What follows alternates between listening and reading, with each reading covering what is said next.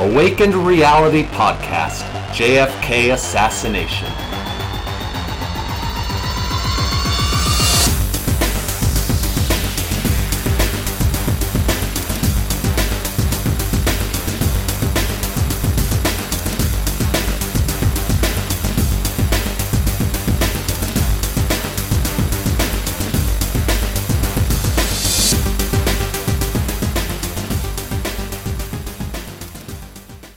I have a beer to show you, by the way. Oh, nice. This is called Zombie Dust. Huh. Have you been at the Co-op again, Bill? Yes, I have. This is a, what do you call it? It's undead. It's an undead pale ale. It's a 6 and change percent alcohol, but it's got some cool art on it. I'm not really a goth kind of person, but it tastes pretty good. I'll let you know once I finish the can. What about you? So I'm shocked, Bill. You've shown up like 2 or 3 weeks in a row with IPAs, double IPAs, I'm guessing, but still, what happened? Did you get converted? Bro, I gotta tell you. I was out to dinner with a friend of mine and his wife 2 days ago, and he's like, I don't know what it is. I love double IPAs, and he's like, well, he goes, because it's got a lot of freaking alcohol in it. And I was like, well, it might be it, actually. But if you live in New Hampshire or Vermont, it's great to like that because we make the best double IPAs in the world. Oh, it's so good. It's so good. And it's so different. It tastes probably so just different. Pissed off a whole mess of people by saying that. That's okay. The people out in Seattle are like, that's not true. They still love us, man. Yeah, they still love us. They make great double IPAs out there as well. We're on YouTube. Apparently, everybody just listens to us, but you could be looking at us as well, which really adds a lot to the experience. Yeah, because we are kind of amazing, and just ask our wives and our moms. So should we talk about the JFK assassination tonight, Bill? Well, that's what people are waiting for. I'm sure that they dig our wonderful banter, but I think it's time to get down to business. I always edit all this out. Well, all of your banter. I keep my banter. You bastard. You banter bastard. All right, so let's see. You banter basher. Go ahead. Sorry. We were talking about. We are continuing our discussion about Oswald pre-assassination. So kind of what he was up to prior to the assassination. We went through some of that during our last episode, our last podcast. But now we're going to talk a bit about Oswald's dealings with the FBI. So, what was the FBI doing? I think before we were talking about his connections with the CIA just prior to the assassination. Now we're moving on to the FBI. Yep. So the FBI really kept fairly close tabs on Oswald. They interviewed him about 3 weeks after his return from Russia. And they reported that Oswald denied that he ever told State Department officials at the American Embassy in Moscow that he was going to renounce his American citizenship and apply for Soviet citizenship. And he also denied that he had told the State Department that he intended to reveal radar secrets to the Soviets. Yeah. So everybody knows that Lee Harvey Oswald was in fact part of the false defector program. So that being the case, why would he agree with anything that they tried to ask him about something? FBI is against the CIA is against the FBI. They don't share anything. Hoover wants to hide everything. That's like a filter fish. Who knows? Anyway. Yeah, so it's a disagreement between the State Department in Moscow and Oswald. The State Department said that he did say those things. Oswald told the FBI that he didn't. Yep. And why did they wait 3 weeks? I mean, they're in the middle of a friggin' Cold War. America comes back from friggin' Russia. I mean, like easy, and it doesn't really. I mean, I guess if they were down there and they grabbed them and they tried to talk to him right after, it might, make people think. Who knows? Maybe they wanted to follow him around for a couple of weeks before they spoke to him. Yeah. It's funny when you watch. I watched every movie ever made about JFK, and they had this one. It was called which one was it? 1960. or November 22nd, 1963. That one with what's his name in it? Not John Franco. Anyway, they showed him getting off the plane, in the United States from Russia, and he's looking out the window to see if the crowds are there waiting to say, "Oh my God, he's back!" I don't think. Yeah, I bet he was like that. He was. I think. You think so? Well, I don't know. What do I know? Yeah, I mean, who knows anything really? I mean, unless you were there, I mean, it's just. But I could see him, but not being as mad. You know how Hollywood would be like, yeah. Like Oswald's character was like, oh, "What the hell? Where is everybody?" He's like, "I'm upset." Oh, stop! What are you, Kim Kardashian? Not saying Kim Kardashian is bad. I don't know anything about the Kardashians. I've never seen the show. I don't know. I just know that they're fashionistas, right? Like they. Did you say fascist? Fascist? No, they're fascistas. They're fashion fascists. Yeah. Well, yeah. They're probably wonderful. I've never seen them. So during this interview with the FBI, Oswald supposedly was arrogant, intemperate, impatient, and he refused to. There are a bunch of their questions that he refused to answer. He refused to take a polygraph test. Another interesting question is, why did they want him to take a polygraph test? Maybe they're asking him, like, what did you do? Like, did you sell state secrets to the Soviet Union? Answer yes or no, and then they check his pulse. I mean, I don't know. What do you think they wanted to ask him? So it's up in the air. They could. The thing is Hoover knew about him. It's not like these guys are like, "Hey, who's this? Is Lee Harvey Oswald guy?" I mean, the only reason they would even try to think about questioning them like that is if they weren't privy and it was too compartmentalized for these particular agents to know about him, and they didn't know, and that's a probable. So they had to go through the whole rigmarole. But I think the key here is Oswald was arrogant. Look, I don't know about you, man, but if somebody who's just minding his own business, right, going down the street with his wifey from Russia, the Russian bride he got, on the mail-in order bride stuff, no internet back then, so he goes and gets his bride, comes back. Next thing you know, the FBI is, talking to him. Wouldn't that scare the shit out of you? I mean, if you didn't know that somebody had your back, would you be like, "No, I refuse. Screw you. I'm arrogant." Da da da da. Right? He knew, and he knew exactly what the deal was. Even when he was being pulled in for the Tippit murder, he's like, "I'm a patsy. I'm a patsy." He knew. Like, you look at somebody when they say something like that, and you look at his face, you get this feeling like the kid was like, "Man, I didn't think these guys would do this to me." Well, I bet when he was being interviewed by the FBI, he didn't think he was a patsy. No, he's the man. Yeah, you can't mess with me. I knew your boss's boss, right? Yeah. Yeah. Powers that be were like, "Yeah, go ahead, keep talking, Oswald. Keep talking. We'll have our day." So but he was arrogant. So there was a second FBI interview with Oswald that took place in August of 1962, 2 months after the first one.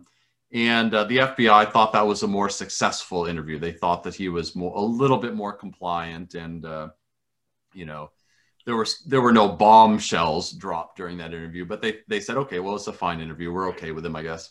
And you know what? Honestly, I mean, who knows how many people during that era, during that 20-year time, when the FBI or the CIA for that matter, but probably more on the FBI side, talked to so many people that they thought might have had dealings with communists or, Castroite people, or whatever, that we don't know about. So them getting a hold of Oswald and asking him questions could really mean nothing. And you can turn around and say, "Well, how come the FBI didn't think about this when, not what are they going to do? Like throw a dart, at a list of people and go, oh, we're going to look at that guy for the JFK assassination." Yeah. There had to be more than one, right? So it's like, they didn't take it as a big deal. I'm sure they didn't. Why would they? Which proves that, Hoover didn't tell a damn person, that had anything to do with it. Anyway, moving forward.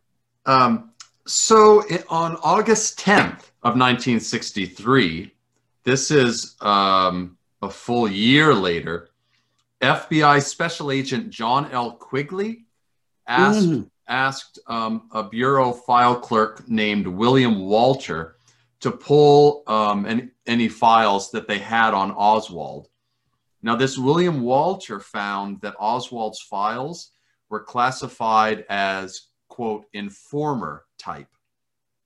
Informer. And so is that a CIA informer or an FBI? I would think that would mean FBI informer, because these are FBI files. You know, those intelligence agencies pass informers around like I used to in high school with girls, man. Oh, okay. Well, how you're passing them back and forth amongst yourself? Yeah, it's confusing. I didn't say they were real girls, Steve. I just said. Anyway, sorry. Yes, sir.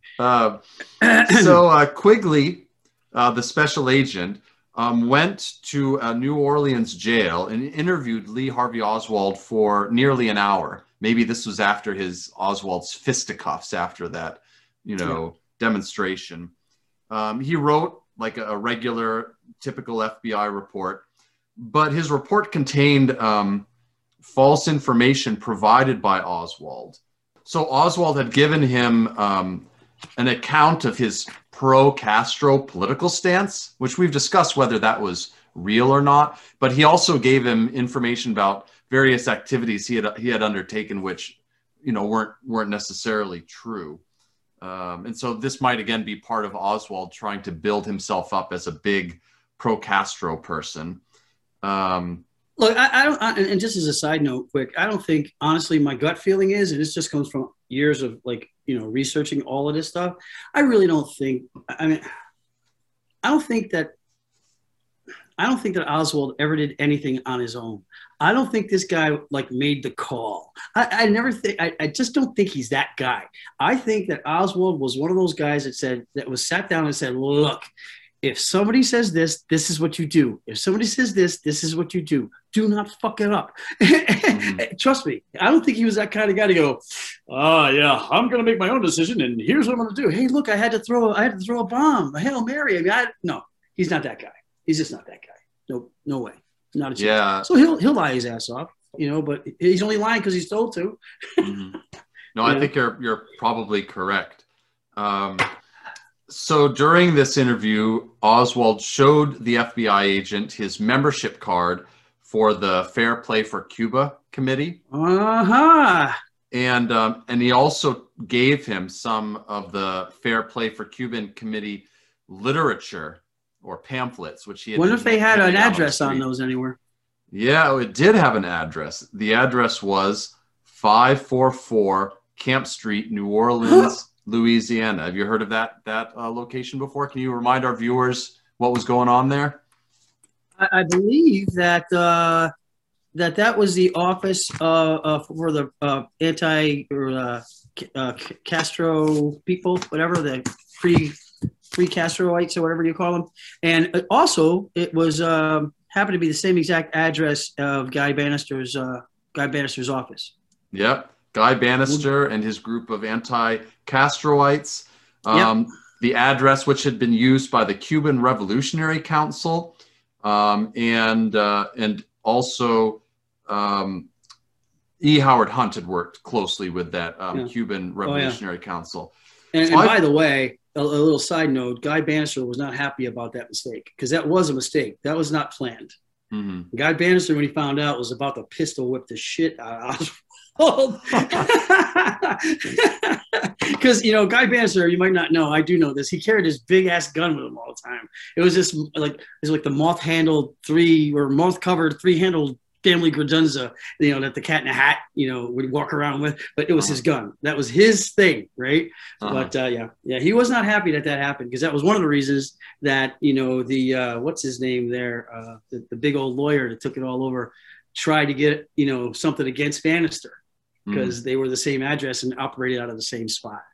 So I find this whole thing amusing, where Lee Harvey Oswald is saying, I'm part of this Fair Play for Cuba committee, this this pro-Castroite group, and we're based out of 444 Camp Street, New Orleans. But then at the same time, in that same house, you have the Cuban Revolutionary Council, which is a pro-cat. Like, how big? It's just amusing. Like, were they like next door to each other and glaring across the hallway? You know, I don't think so, right? There was only one there, and it was the pro-Castroites. Yeah, you know, I think that I could have been it. That could have been it. But I do know that questions were asked on interviews with certain people that were there, and they were like, Oswald's always here. It's like he's living here. It's like he's always here. You know, and he's seen not only talking with Guy Bannister, he's like David Ferry was there, you know, Sparky was there, and the anti-Castro Cubans were there on occasion. So it's not like, you know. So it was an anti-Castro operation in that building, right? There wasn't a well, believe it or not, Steve, the office for Guy Bannister also was a private detective service. Now, so that I think was the front, because he had a guy that was there that would do all the detective stuff, so they could use that as the cover, as the front, for this Castro thing. So you know, people would want to go in and say, "Hey, I need somebody to see if my wife is screwing around on my back, behind my back," and the guy's like, "Me no habla inglés." You know, wait a minute, what's going on here? Anyway, that's not Puerto Rican, but that was pretty bad. Okay. Anyway. Yeah, that's just kind of fascinating to me.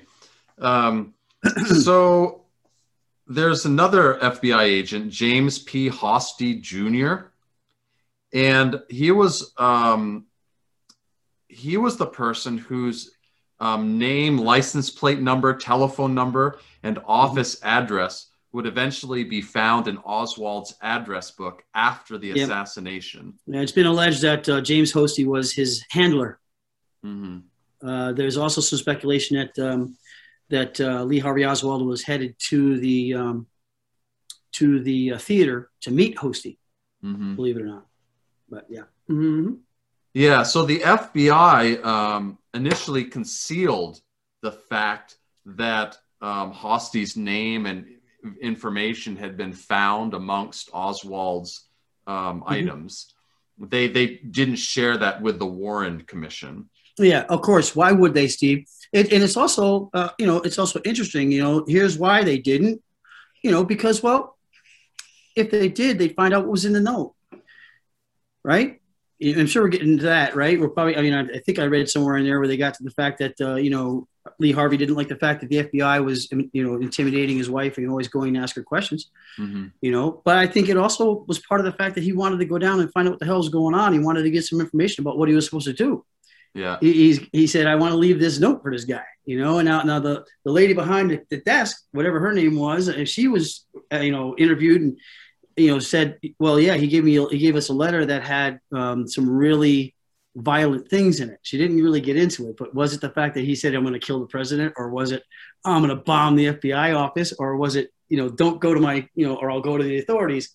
That's all up speculation. Why? Because there is no note. Even though it's been acknowledged that there's a note, and the FBI has admitted that there's a note, there is no note. Why? We don't have the note.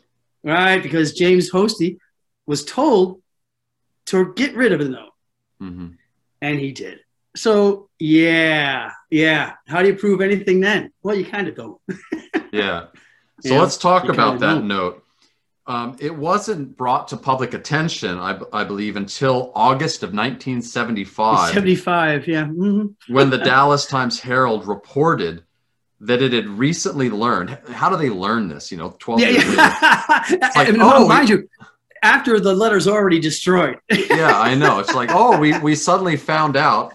By the way, I don't know how, but they learned that 2 weeks before the JFK assassination, Oswald had hand-delivered a note to the Dallas FBI office, and the note had been destroyed after the assassination, which is odd because at that point, if you have a note from Oswald, maybe you destroy it. Like you're like, this guy's a nobody. Before the assassination, maybe you're like, whatever, just getting rid of stuff.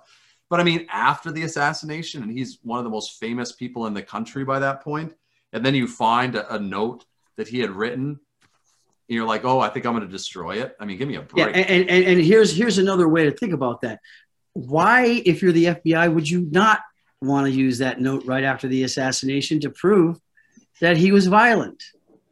Yeah, that's true. You're right. If it Right? fit with the if it fit Narrative, with sure. the narrative, they would have used Yep. it, but apparently maybe it didn't.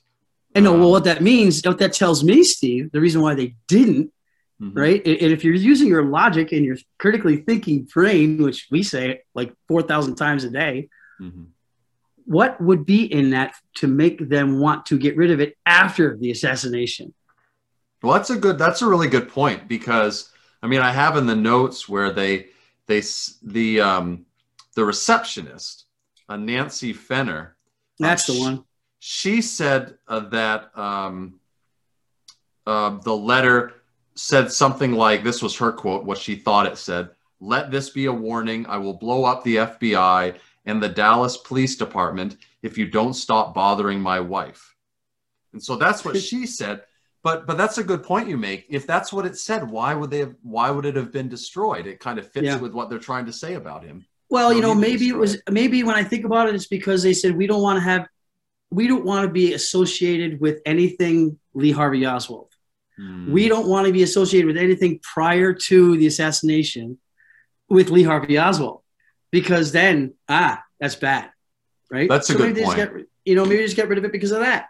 Maybe they thought like, oh, well, if we admit that we got this note 2 weeks before the assassination and we didn't do anything with it, it makes us look bad. Yeah, I mean, obviously they could black it all out and they could not let us see it for 30 years like everything else, or 60 years like everything else. But the thing is I honestly think what was in that letter, I honestly believe that Hosty was his contact person, was his handler. Okay, and I honestly believe that this letter was like, okay, what's going on? What do I need to do? I need to have some kind of guidance. Let me know what's going on. And I think that's why they got rid of it, because they really don't want to see that on a piece of paper after that shit. Well, Hosty, is it Hosty or Hosty? Hosty? It's Hosty. Yeah, it's Hosty. Yeah. So his account of the letter is quite different than the receptionist's. Well, sure. Yeah. He said that the letter said, quote, "If you have anything you want to learn about me, come talk to me directly. If you don't cease bothering my wife, I will take appropriate action and report this to the proper authorities." Oh, okay. You know what? I believe that just about as much as I believe that this note actually said, "Hi, my name is Elmer Fudd. I own a mansion and a yacht. I am a millionaire." No, it didn't say that, man. There's no way it said that. Well, that's if you garbage. Think, that's actually like when we think about the two considerations, one where you don't want it to look like you had a close connection with Oswald in terms of if you don't want to look like you were Oswald's handler, and if you don't want to look like you didn't act on a note that was, written in a violent way, then you write something like this, where he in Hosty's account, Oswald makes clear, it sounds like a letter that somebody would have written to somebody that you don't know very well, but he's not violent in it. So it kind of walks that line, right? Yeah. Well, again, anything to make it look like, it was really nothing at all, right? But again, why, if it was nothing at all, would they rip it up and get rid of it? Why would Hosty's boss get pissed when the guy tried to rip up the note and throw it in trash? He's like, "No, I don't want it in the trash. I want it out of here." The guy had to take it out of the office and flush it down the toilet. It's like, Jesus Christ. We're gonna talk about this soon. Not really soon, about how paperwork has been told, someone has told people to actually rip up or burn their notes on really serious, specifically serious information about JFK stuff. I mean, where their bosses just go, your notes that you wrote out, you want to burn those, okay? Oh, nothing's going on, though. It's normal. It's normal. And hasn't anybody told you to just go ahead and burn important shit? I don't know. Just throw it out there, But it was a lone gunman. So there was a disagreement between Hosty's boss, a man named Gordon Shanklin, and Hosty about what happened with the note.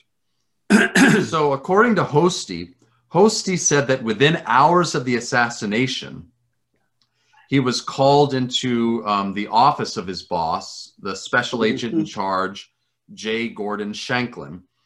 Hosty said Shanklin was visibly, quote, agitated and upset and wanted to know about the Oswald note, which apparently he already knew about the note, this Shanklin guy. Yeah. After Oswald had been killed, Shanklin again called in Hosty to talk about it. Hosty said that Shanklin produced the Oswald note right from his desk drawer and said, Oswald's dead now. There can be no trail. Here, get rid of this. Although I don't know if he wants to get rid of it. Couldn't he have torn it up himself? That's the other thing, which is weird. Well, I mean, think about what he just said. I mean, if you're saying he's dead now, there's nothing to trace. Why would he have kept the letter if there was? He didn't say there's nothing to trace. He said there can be no trail. Here, get rid of this. Well, that's what Hosty said. Oh yeah, there can be no trail. Okay. Well, he must have known that somebody was upset that there might be.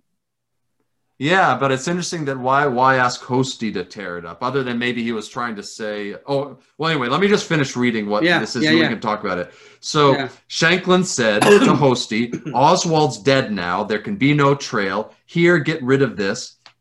He gave the note to Hosty.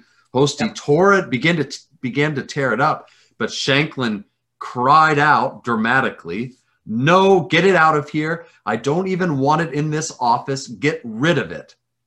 And Hosty said he took the pieces of the note to a nearby restroom and, quote, flushed it down the drain.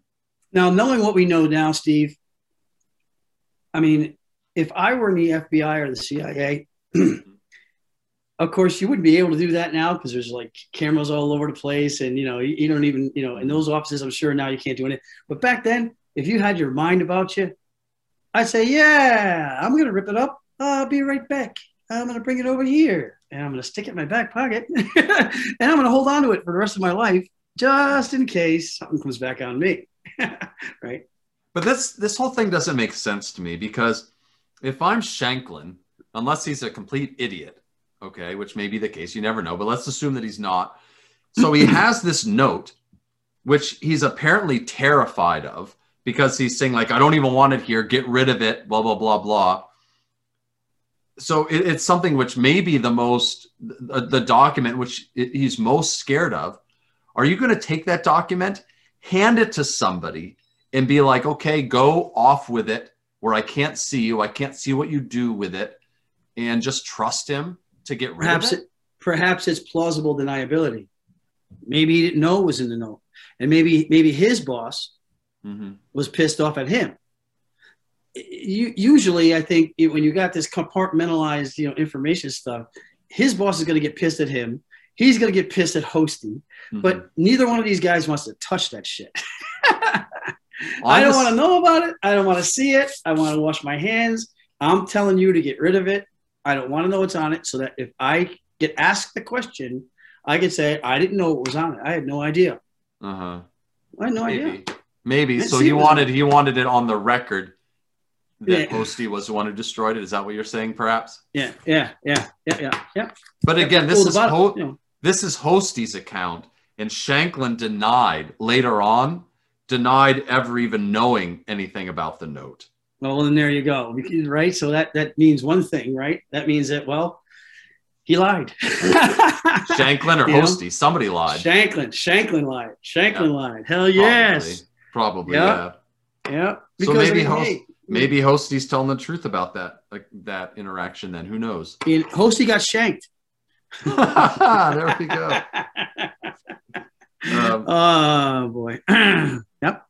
So the Assassinations Committee in 1979, they said that, quote, they quote, regarded the incident of the note as a serious impeachment of both Shanklin's and Hosty's credibility, and that it, quote, was not possible to establish with confidence what the note's contents were, obviously because it was in the toilet. Yeah, but you know what? And I'm sure that was part of the reason why in 1979, I think it was, when they said, well, we believe that, we can't prove that it was a conspiracy. We believe it was. Mhm. I mean, what kind of wuss move is that? Mhm. You know, even though we can't prove it, we believe it is. Really? Really? Okay. All right. So speaking about, you were talking about Shanklin's boss and Shanklin's boss's boss. Well, William Sullivan, who was the director of FBI domestic intelligence operations from 1961 through 1971. Who might I add thought he was James Bond, but he was fat and he was nothing like James Bond, and people in the office used to make fun of him about it. James Bond, in real life, James Bond might have been fat. Yeah, well, I mean, but you know what I'm saying? It's like the James Bond character that that he's thinking that. Even though he was basically that guy, he just wasn't that guy. There was no money penny for him. Okay, it was like, you know, he had penny money, but he didn't have any money penny. You know. Anyway, but yeah, well, I don't know anything about Billy Sullivan. Good old Billy Sullivan, who might I add, died of a hunting accident. Oh, a hunting accident! Imagine that. Goodness gracious. Yeah, kid shot him. Who might I add was an avid hunter. It was not dark outside, and Bill Sullivan was wearing orange, and dude got shot.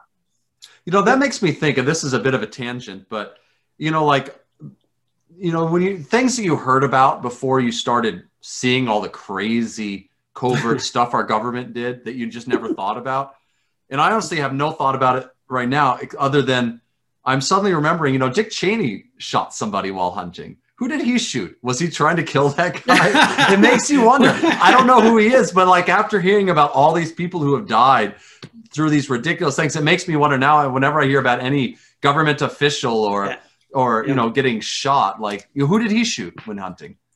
I don't know. I forget his name, but you know, he was actually shot in the head. So there's an excuse. It wasn't Dick Cheney shot in the head. He was the one who was shot during the Reagan assassination attempt, wasn't he? James Brady also got shot by Dick. No. By Dick Cheney. Sorry, no. They really wanted him dead. Oh my Lord! I think I got shanked as well. No, yeah, that was a brain fart on my part. No, that wasn't Dick Cheney. That was John Brady or whatever his name was. It was something Brady. I forget. Yeah, Brady. I was like, man, it's like, they did manage to kill Brady then. So like Dick Cheney had to take him out in the woods and shoot him down. Let me tell you, I don't want any part of that. You know, the other funny thing is, Steve, we'll get back to this too, and then we get back to what we're doing. But Bill Sullivan told his friends, it's documented, he's told his friends, he said, if I ever die, if I get killed, I will be killed like in the woods of some sort of a hunting accident. And sure enough, he was. Now that's a coincidence, I guess. But I mean, you know, it's like really. And we'll talk about that moving on too. There's many people that are going, yeah, I'm probably gonna die. So I'm making a note. I'm going to look into who did Dick Cheney shoot. Did he know anything about the JFK assassination? You never know. Anyway, moving on. It might have just been a friend. Who knows? But so we were mentioning William Sullivan, the director of FBI domestic intelligence operations from 1961 through 1971. He later said that, quote, Hoover ordered the destruction of the note. I can't prove this, but I have no doubts about it. That was his take on it. He's also was known for as being a real dick. William Sullivan or J. Edgar Hoover? No, well, both. You know. But yeah, William Sullivan. He was. Yeah, I mean, he didn't deserve to die the way he did, but he did say that's how he would be killed, and he did say it would be a killing. So, and the kid that shot him was a 16-year-old avid hunter whose father, who was with him at the time, was the sheriff of the town. And guess where it was? Where? New Hampshire. Oh, this is that guy. Yeah, the guy that you sent me all that stuff about.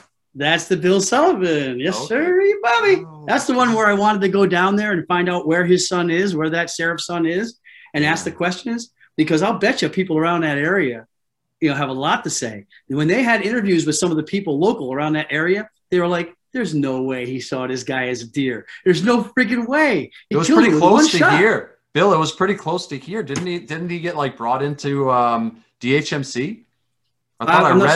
I think I read in the records you sent me. I read down, you sent me that link and I read down into the details. I think he was brought into Hanover. Oh my That's, God, you know, that what would be DHMC awesome. used to be. I'd love to go there and get the paperwork. But the thing is the people around the area were like, "There's no way. This guy he's been hunting for like 4 years. Mm-hmm. You know, there's no way. You know, and he did no time. He got his license taken away, his hunting license for like 10 years. Mm-hmm. You know, and he's back out there doing it again. You know, he's the kind of guy I would like to sit down and try to talk to, because there's never been an interview on that kid. Mm-hmm. I'd love to go and say, hey. You know, and if you're out there, bro, you know, let's ask them questions, you know. Yeah, but I don't want to interview him out hunting. Oh, no. I want to meet like in a coffee house or something like that, coffee shop. Don't wear an antler hat because you'll be in deep trouble. Yeah. Right. So in terms of the note, one theory that some researchers, some JFK assassination researchers have, is that as you mentioned, they don't think it seems plausible that the FBI would have intentionally destroyed evidence that would have proven that Oswald was prone to violence. What they think seems more plausible is that Oswald was actually an FBI informant, as there has been some indication he may have been, and that he was trying to warn the Bureau about the assassination. And so they say that would explain why the FBI was so concerned about the note and why they wanted it destroyed. What was the date on that note? Let's see. There's a reason why I asked this. Let's see. Well, the note. I mean, when did he deliver it? It was only a couple. Yeah. It was only a couple of weeks before the assassination, I think. If that's confirmed, then it might help to corroborate. Yeah, 2 to 3 weeks. 2 to 3 weeks before the assassination is when he dropped off the note. So I wonder.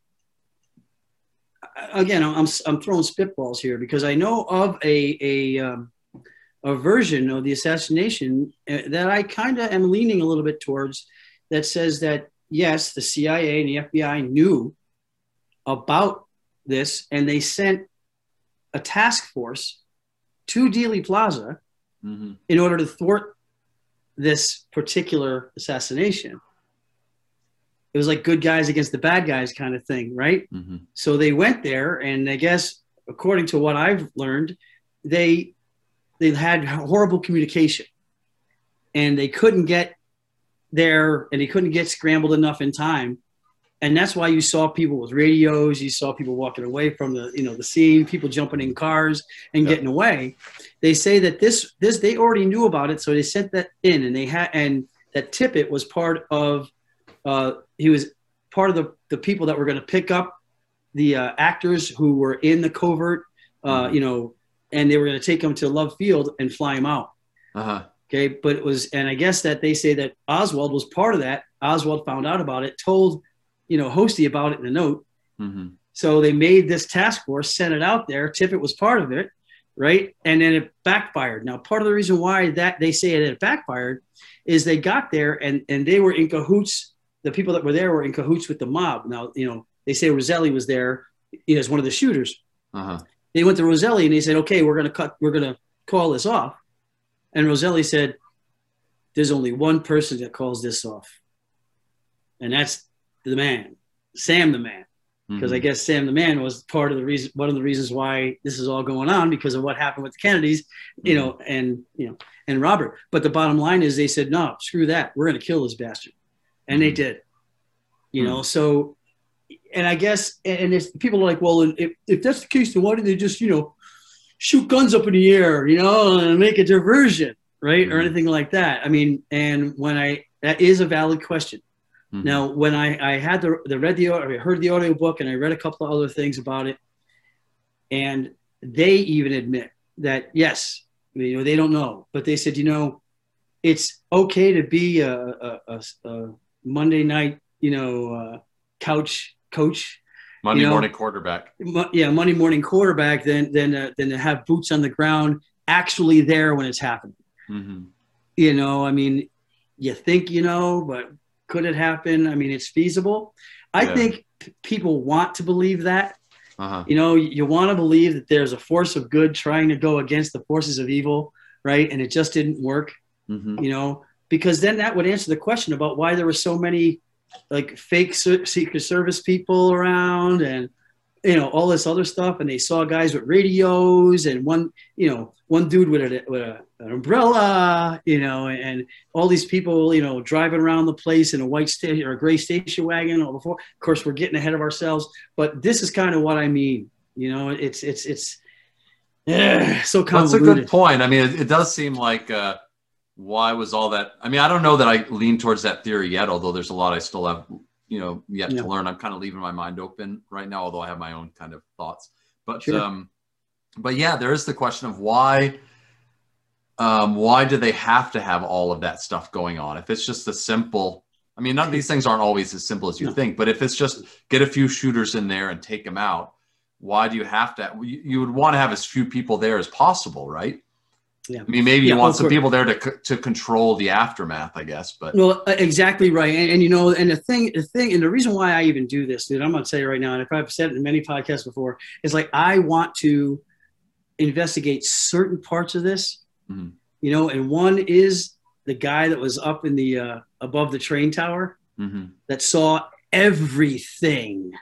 He saw the cars come in. He explained what they looked like. One was a white sedan with a bunch of mud all over it with out-of-state plates and a guy with a radio in it driving around slow, you know, an hour and a half before this happened. I'm like, what the hell, right? What the hell? You know, they asked this guy the question. This guy winds up being killed too, right?